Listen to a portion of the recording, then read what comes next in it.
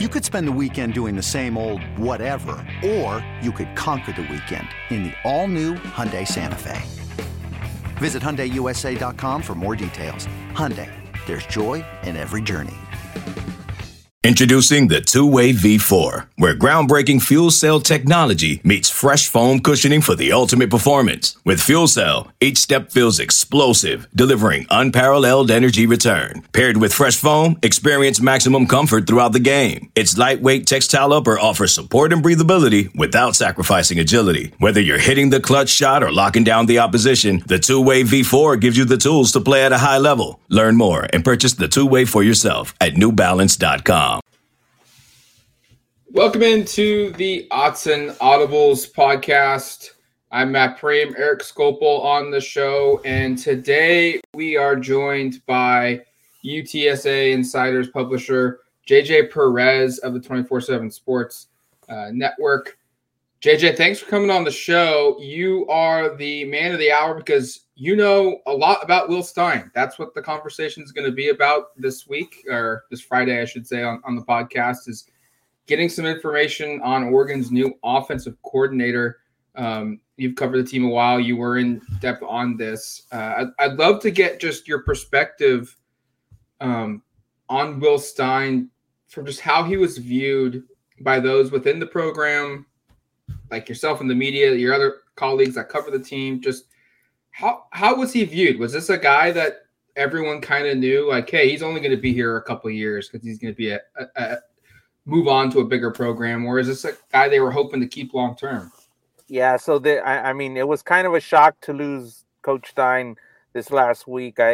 Whenever there's success, people are always going to come for your coaches, and for UTSA, this is the second straight year they've lost the coordinator for a Power 5 conference. So it's not unexpected, but Coach Stein he's a first-year coordinator this year for the Roadrunners. He used to be the wide receivers coach. And they moved him up this last, offseason because UTSA's other offensive coordinator, Barry Lunney Jr., went to Illinois. So I describe him as a kind of young, up-and-coming coach, very smart, very heady. We don't get to talk to the coordinators very often, but when we did, he's very friendly, very sociable. And just kind of a young and up and comer. This is his first year being a coordinator, and he's been with Jeff Traylor kind of along his whole career. He was at Texas. I think he went to high school, and after the stint that Traylor had in Texas, he went to coach at a high school in Austin, and then he came to UTSA. So it is kind of somewhat a surprise, but again, not unexpected. And everybody thinks he's going to be a great coach, so we'll see how it turns out for him.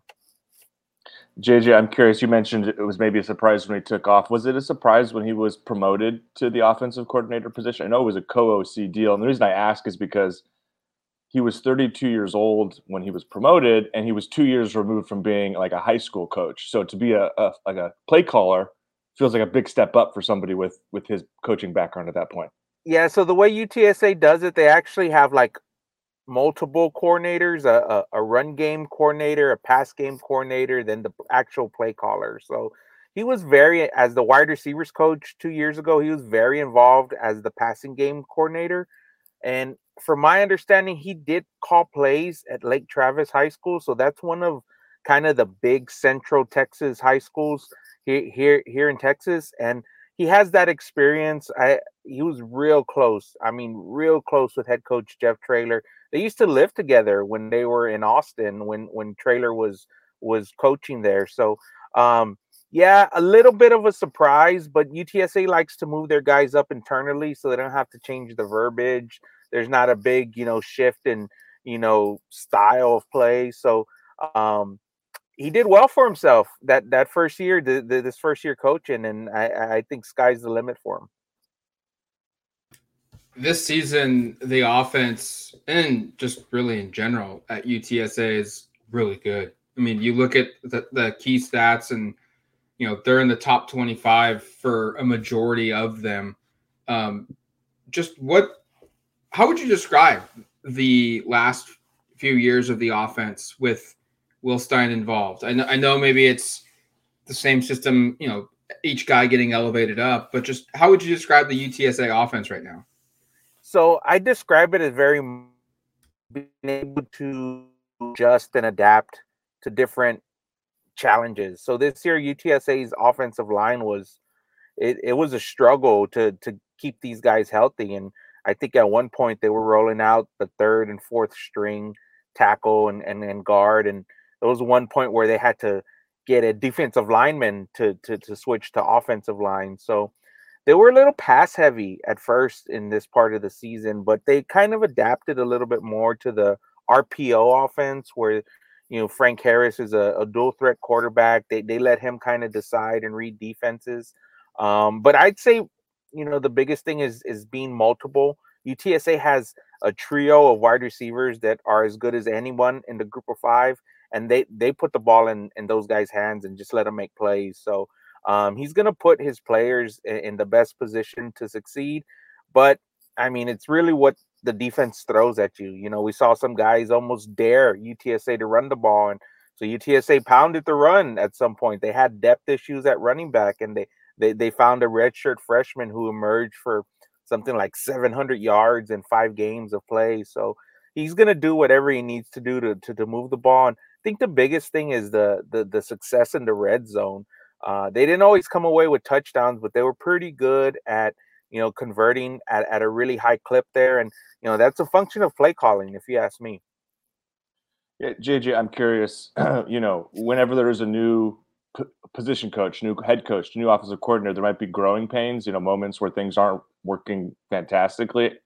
Was Stein being promoted to a position where, I know you said he called plays in high school, but to be a full-time play caller this last year, were there moments of a maturation process? And I guess I asked because, again, he's a really young guy doing this for the first time, or was it pretty quick that it was like, man, this guy knows what he's doing?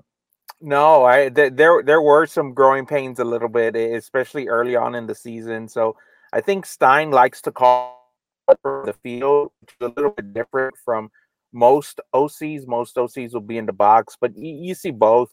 And there were some kind of logistical substitution issues early in the season.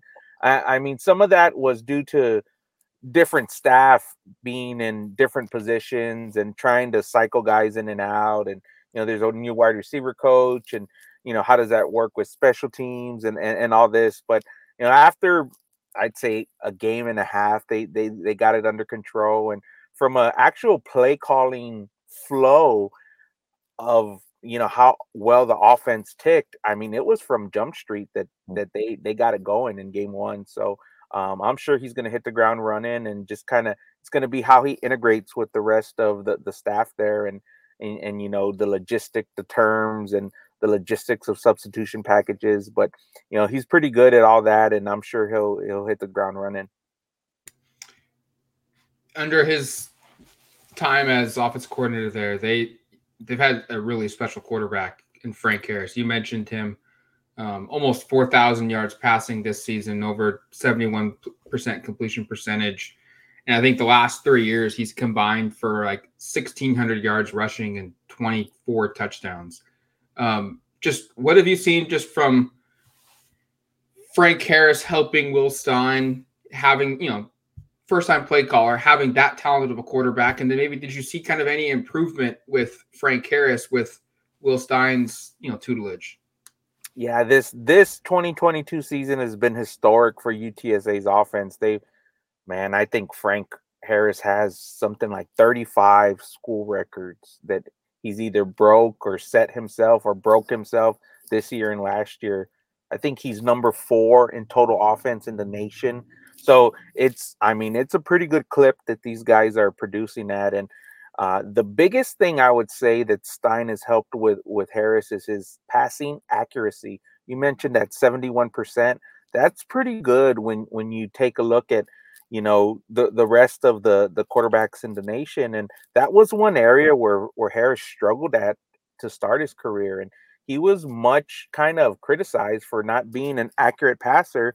But I mean, he's improved that tremendously. I think he was like 64, 65% 60% last year, and that was one of the things Stein told us in the preseason they were really working on to get him above 70%, and they got that there. They maybe did some more quick passes and but as the season went on, he was going down the field quite a bit. And you look at this last game, I mean, I think Harris had 5 incompletions, and there was at one point they were throwing the ball down the field and he had 2 incompletions. So just the accuracy, I think, just helping him make better decisions. Stein used to be a quarterback, so he knows, what it's like to be a collegiate QB. And I think that's really helped Harris develop. Yeah, I guess I'm curious, following up on that, JJ, and I know it's hard because the sample size is extremely small with what Stein has coached. So it's hard to say, like, how much of this is relying on quality quarterback, how much of this is, his own offensive skill set. But how much do you think it helped Stein in his first year to have a quarterback like Harris? And then I'm just curious on how much of the offense utilizes like a dual threat quarterback or relies on the running of a quarterback like Harris. Because there's a chance that when Stein gets to Eugene, he'll be coaching Bo Nix, who I think has maybe a similar skill set. I'm just kind of wondering how those players might fit together. Yeah, I mean, I think it's a large part of the success, to be honest with you. I mean, maybe, quarterback play is so huge in college football. You have to have a good quarterback. And the thing with UTSA struggled with before these last 2 seasons where they were back-to-back conference champions is that they didn't have a healthy quarterback and they were having to shuffle guys in and out. So it starts right there, right? You got to have your horses, you got to have your athletes, and to be able to have a guy that could read defenses and escape. And there was a run where they clinched the regular season championship where it looked like Frank Harris was dead and he made one move and he was gone for 60 yards, and it's the longest play of the year and in the biggest moment of the year so far. So it certainly goes hand in hand, but a lot of times it's play calling as well.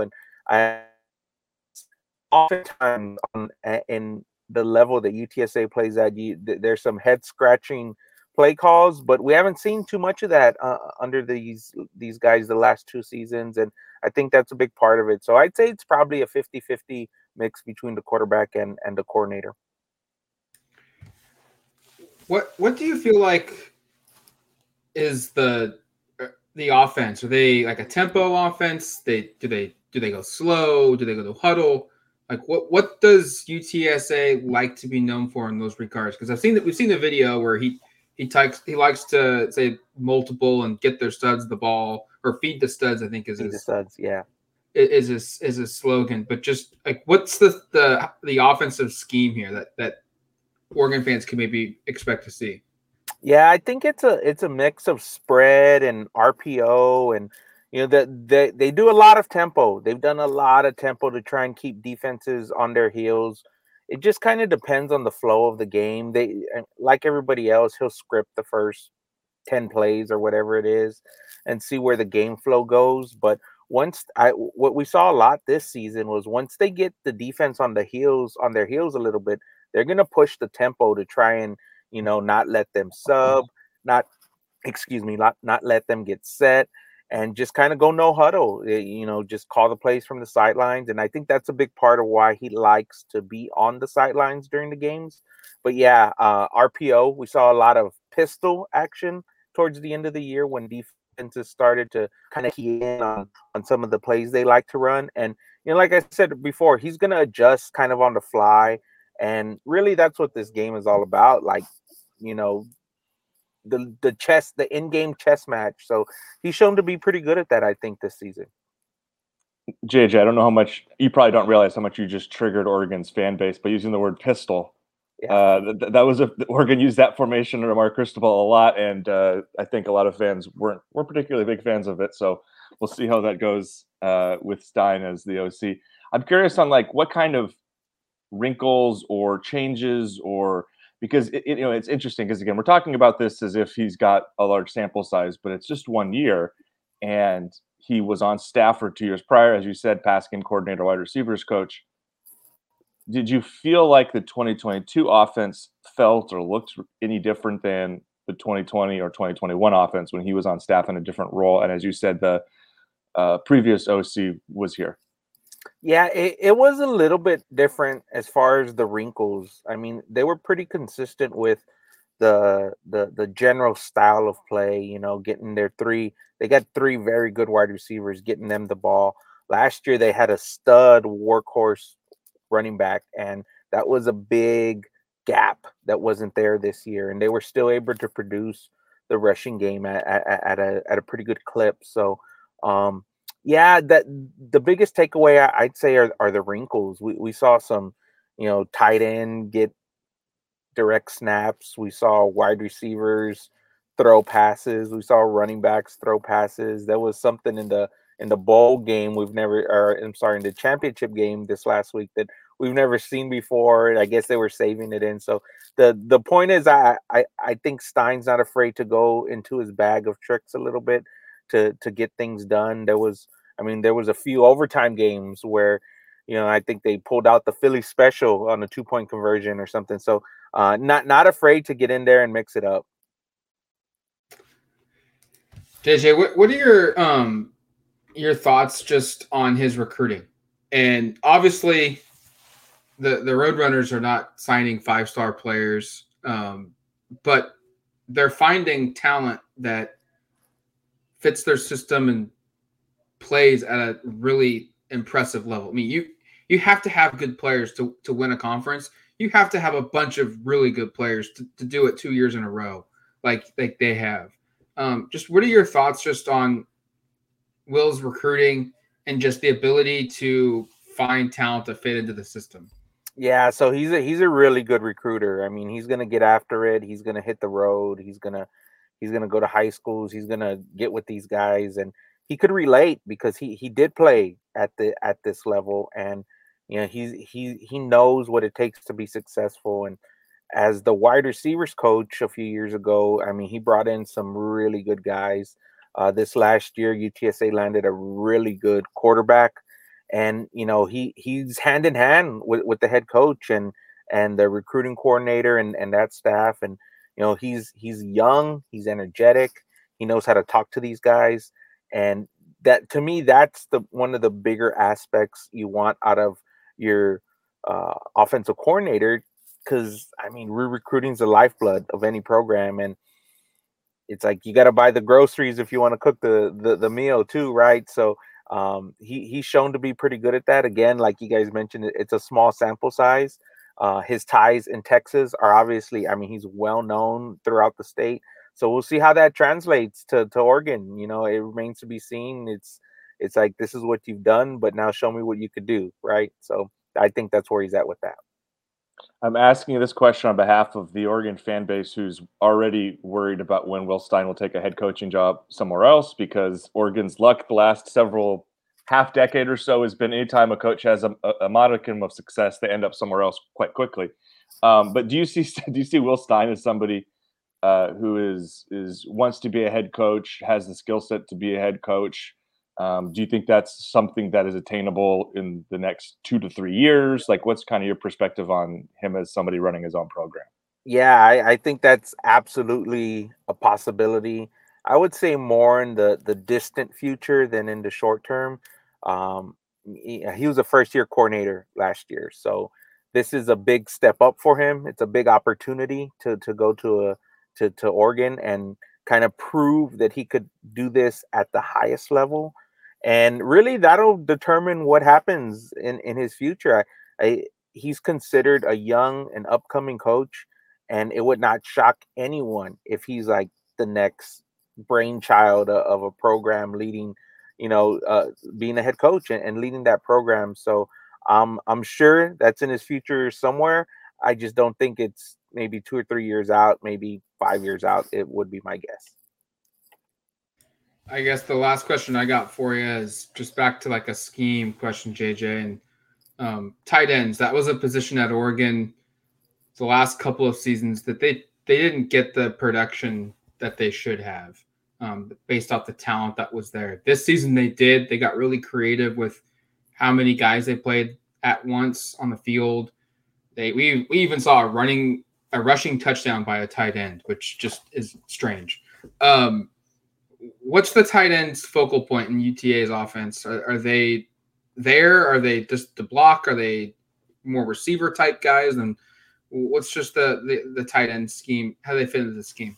Yeah, Stein loves to use tight ends. I mean, if they could throw 2 or 3 of them out there, I'm sure he would.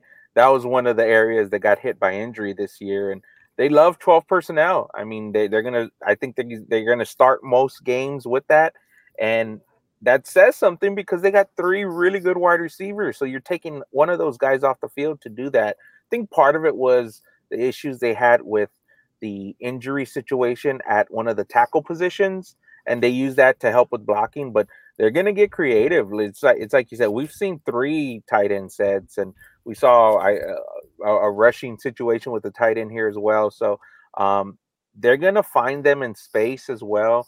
If they have soft hands and good hands, UTSA has a few of those types of tight ends on their roster. They find them. They're not going to find them 10 times a game like the wide receivers are, but they're going to make big plays. And if you look at some of the biggest plays UTSA's had these last 2 seasons, it's involved the tight ends making massive catches and, being kind of like almost oh, look at this guy. He's on the roster. And there's a game-winning touchdown or something. So, heavy use of the tight ends. They love it. They want to keep the defenses on their heels, because it's like you're preparing for these 3 wide receivers or these awesome talent you have on the outside, and then here's 2 tight ends you didn't even really know about. So again, going back to being multiple and kind of tricking defenses, I think you'll see a lot of tight end use. All right, I lied. I have one more question. Yeah, no problem. Do you anticipate any players, support staff, considering following Stein to Oregon? Like, I think obviously the quarterback's not going to come. Bo Nix is potentially coming. He's already announced he's coming back for UTSA. But are there the possibility that a player or maybe a support staff member follows him to Oregon? Yeah, I just think it's it's a real fluid situation, to be honest with you. A lot of it is going to have to do with salary and availability of positions. I don't know what openings are going to become available on the Oregon staff, what's open now. UTSA is doing their best to try and hold on to keep the guys together and to try and run it back. They won back-to-back conference championships with this staff, and they lost their defensive coordinator last year too. So it's hard at this level because of the salary available on the next level. So I don't think it's going to happen, but it certainly isn't out of the realm of possibility. And that's something I'm certainly keeping my ear to the ground on. I haven't heard anything. I don't know anything as of this point, but again, that could change in the coming weeks. And, I think after signing day, things kind of get a little crazy with staff, and, so we'll see what this offseason holds, but that's a big question in San Antonio is can they keep this staff together and run it back next season? JJ, thank you for coming on the show, giving us some great insight into Will Stein and the Roadrunner offense. Really appreciate it, and hopefully we cross paths down the road again at some point. It's been a blast having you on, man. Awesome, guys. Appreciate it. Thanks a lot. CBS Friday. TV's hottest show is Fire Country. I'm not a hero. I'm in orange for a reason. They're taking 12 months off your sentence. You're free. Lady, with a special epic season finale. Now that I'm out, I need something to get me up in the morning. You are a firefighter. Used to be. That will be unforgettable. In the name of your life's happiness, go get your girl. She's getting married tomorrow. Since when do you let anything get in the way of what you want? The Fire Country season finale, Friday, 9/8 Central on CBS and streaming on Paramount+. Jeremy Renner returns to Paramount Plus for a brand new season of the original hit series, Mayor of Kingstown. My job is to create a balance, avoid a war. From executive producer Taylor Sheridan, co-creator of Yellowstone. There's some new players in town, and they brought the plague. And Antoine Fuqua, director of Training Day. I know it's always been a war zone, Mike, but this is next level. The Mayor is back in business. Are you warning me? You're going to find out. Mayor of Kingstown, new season streaming June 2nd, exclusively on Paramount Plus.